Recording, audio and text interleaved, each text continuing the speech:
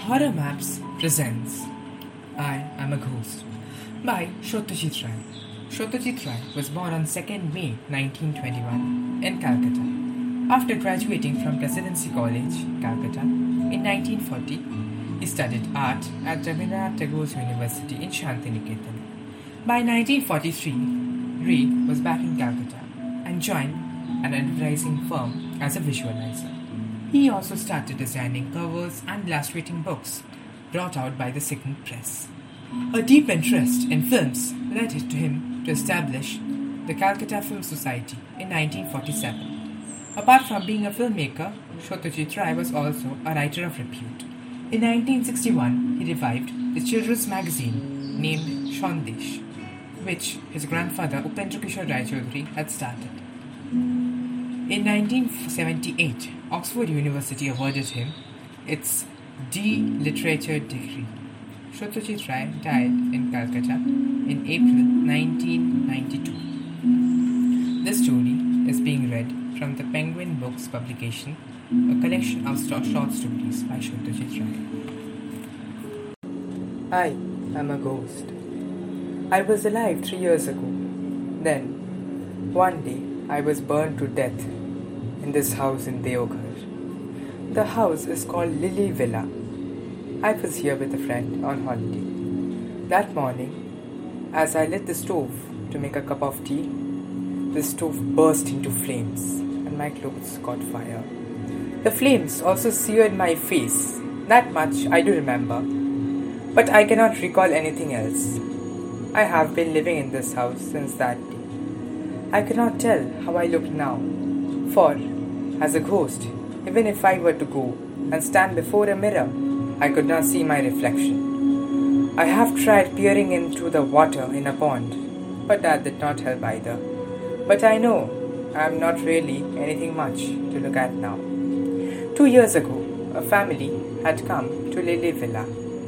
The head of the family happened to come face to face with me. I saw his eyes bulge out in horror, and he promptly fainted. It was actually my own fault. A ghost can choose to remain invisible, and to be honest, it was my intention to be that way. But I was a little preoccupied that day, and was not really paying much attention to what I was doing. So, just for a moment, I had become visible to that gentleman. Judging by his reactions, my turning into a ghost had done nothing to alter my appearance. Obviously, I still had a badly burned face. After that incident, people stopped coming to this house. Lily Villa has come to be known as a ghost house. I am quite sad at this turn of events, for I liked watching and being with the living. Now I feel very lonely. There are other ghosts in the neighborhood, but none in this house. No one except me had died an unnatural death here.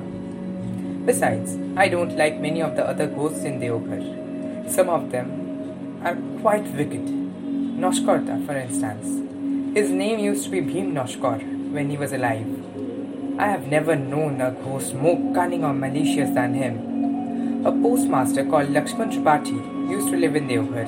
He and Kanti Bhai Dubey, who worked for the State Bank, could not get on at all. One evening, as Lakshman Tripathi was returning home from the post office, the ghost of Bhim Noshkor decided to attack him. Just as Tripathi had gone past the tamarind tree, he jumped from the tamarind tree and broke Tripathi's neck. What a ruckus that kicked up! The police came, arrests were made, cases were fought, and finally a man was hanged. Which man?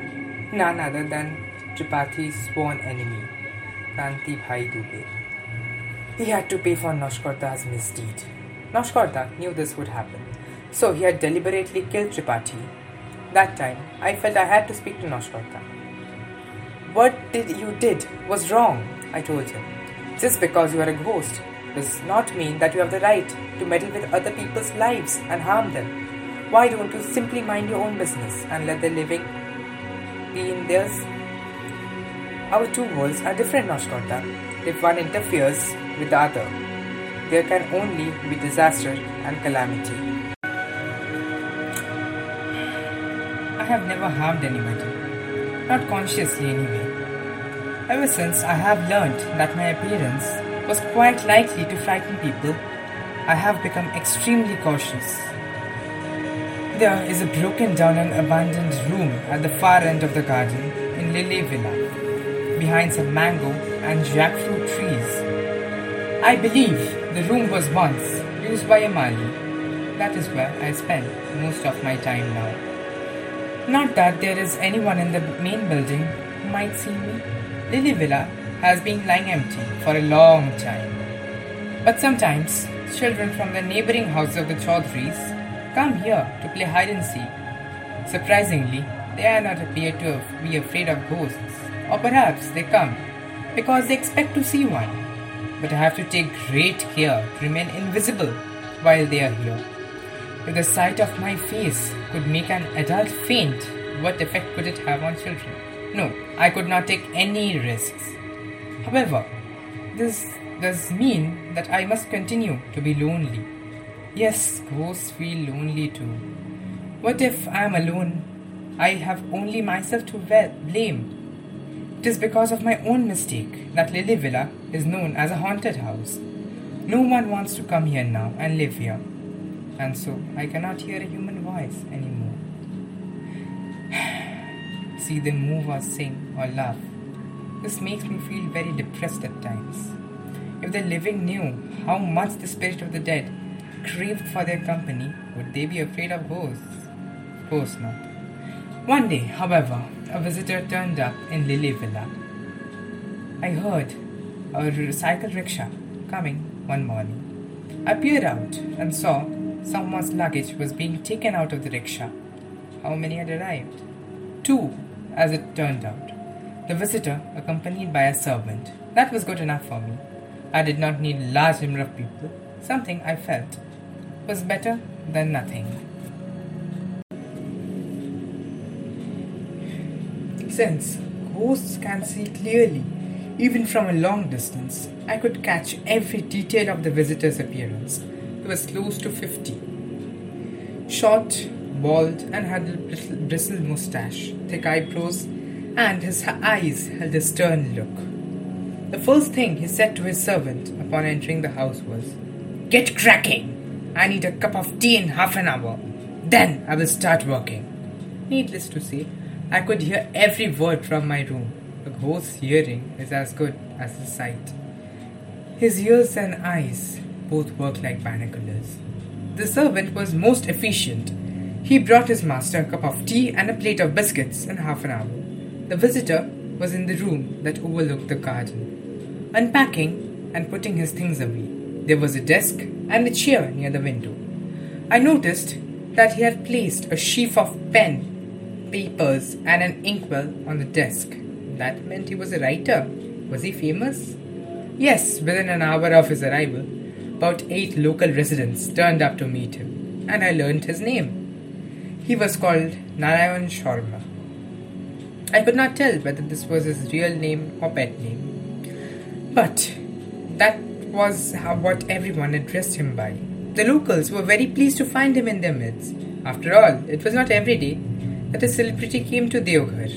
So they said, if Mr. Sharma had no objection, they would like to hold a reception in his honor. Narayan Sharma, I could see, was not a man with a gentle and soft disposition. He said, "I had left Calcutta and had come here to work undisturbed, and you are already making impositions on me?" Others looked visibly unabashed. That made Mr. Sharma relent somewhat. "Very well," he said. "Give me at least 5 days of peace and quiet. Then we will think about a reception, alright? But if you start putting any pressure on me, I will just pack my bags and go back to Calcutta." At the moment, Nitai Ghosh from the group suddenly asked a question that I did not like at all. "Why did you choose Lily Villa of all the places? There are so many other houses in Deoghar." For the first time, a smile appeared on Mr. Sharma's face. You are saying that because this house is supposed to be haunted, isn't that right? Well, I don't mind seeing a ghost. He could keep me a company. You are not taking this seriously, are you? said Horen Taravdar. Once a doctor from Calcutta came to stay here for a few days with his family. He saw the ghost. It was apparently a horrific sight. He lost consciousness for almost 15 minutes. Tell you what, there is a very good duck bungalow here. Its manager is a fan of yours. He is prepared to make every arrangement for your stay. It's just a matter of telling him, please, you must go out of Lily Villa. In reply, Narayan Sharma said something very strange. Perhaps you are not aware that very few people know as much as I do about spirituality. In fact, I have come here to write on this subject. I can assure you that I will not end up like your doctor. He had taken no precaution against ghosts, had he? I will. No ghost could do any harm to me. I realize you have got all the best interests at heart, but I want to stay and work in Lily Villa. You see, I have stayed in this house before as a child. I have many fond memories of that time. This was the first time I heard anything about precautions against ghosts. I did not like it at all. In spiritualism, how could spirits and spooks be a subject for study? What was Narayan Sharma talking about? There was no point in pondering over this now. I would have to wait until it got dark. After that, I was sure to get all the answers. There was one thing I wanted to do, however. I felt I had to pass on whatever I had heard so far to Bhim Noshkar, if only as a joke to see his reaction. He had once broken a man's neck. What would he say to all this? As the day wore on, I grew increasingly restless. In the end, I could contain myself no more. I left Lily Villa, taking great care to remain invisible, and went to the old house owned by the Maliks. It was said to be 200 years old. Noshkarda, I called. He came floating from a broken roofless room on the first floor and said, "What do you want at this hour?" I told him about Narayan Sharma. Noshkarda's frown deepened. "Really? Is that so? Tell me, does he think he is the only one who can take adequate steps? Can't we take steps? What do you propose we do?" I asked a little nervously. I could see that a plan was already taking shape in his mind. There is one thing I could do quite easily. When I was alive for 32 years, I exercised regularly. Push-ups, heavy clubs, dumbbells, chest expanders, you name it. I had used them all. You think I have not got enough strength to break this Narayan's neck? It was true that Noshkarda was once a bodybuilder. He had died by swallowing poison, which meant that his appearance had remained unchanged. Even now, when he moved, muscles rippled all over his body. Well, what does that mean? I asked. If I still had a heart, I am sure it would have started thudding madly by now. Only this. Tonight at 12 o'clock, Narayan Sharma's life is going to come to an end. If he thinks he can mess around with ghosts, no ghost worthy of his name is going to let him get away with it. Only, I know how nervously I passed the rest of the day. Narayan Sharma spent most of his time writing in his room. Sometime before the sunset, he went for a long walk. He returned a little before the evening star appeared in the sky. It was going to be a moonless night. I could see everything from my little den. Now I saw Narayan Sharma do something rather strange. He opened his suitcase and took out a handful of powder from a bag. Then he poured it in an incense burner, lit it, and placed it outside the threshold of his room. Smoke began billowing from it soon, and a southern breeze brought the smoke into my own room. Oh my God! Was this his precaution?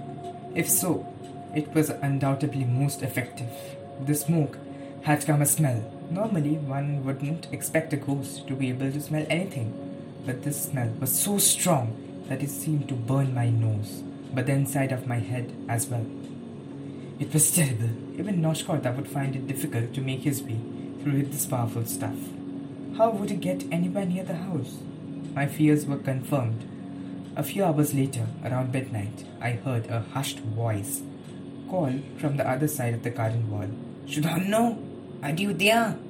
Shudhanno was my name. I went out. Noshkorda was sitting by the road on the grass, clutching his nose. His voice sounded nasal when he spoke.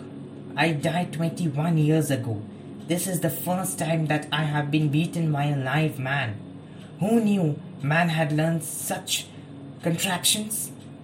That particular man had studied a lot on his subject, Noshkorda. He knows a lot. How sad. How absolutely awful. Just think what fun I might have if I could break his neck. Yes, but that is not going to happen. You do realize that, don't you? Yes, I most certainly do. I better go now. This has been a totally new experience for me. Noshkorda left, and I returned to my room. Only a few minutes later, I suddenly discovered that I was feeling extremely sleepy. This was incredible, completely unheard of. A ghost never feels sleepy, but tonight was obviously going to be an exception. That powder in the incense burner clearly contained something that put ghosts to sleep, even though the best time for them to move about was during the night. I could not keep my eyes open any longer. Feeling dazed, I lay down on the floor. The sound of someone's voice awoke me. It was the morning. I sat up hastily. At once, my eyes fell on the man who had entered my room. I could only stare at him in disbelief. How did he? It was Narayan Sharma. That much was clear. But what had happened to him? Narayan Sharma answered my unspoken question. My servant was still sleeping when I woke, so I thought I'd make myself a cup of tea. I tried to light the stove, but it burst into my face. At this moment, I think everyone's trying to arrange for my funeral. I came here looking for somewhere to live. I like this place. Do you think there's enough room for another person? Of course, I replied, feeling very pleased. I had company at last. There was no doubt in my mind that one charred face would get on very well with another.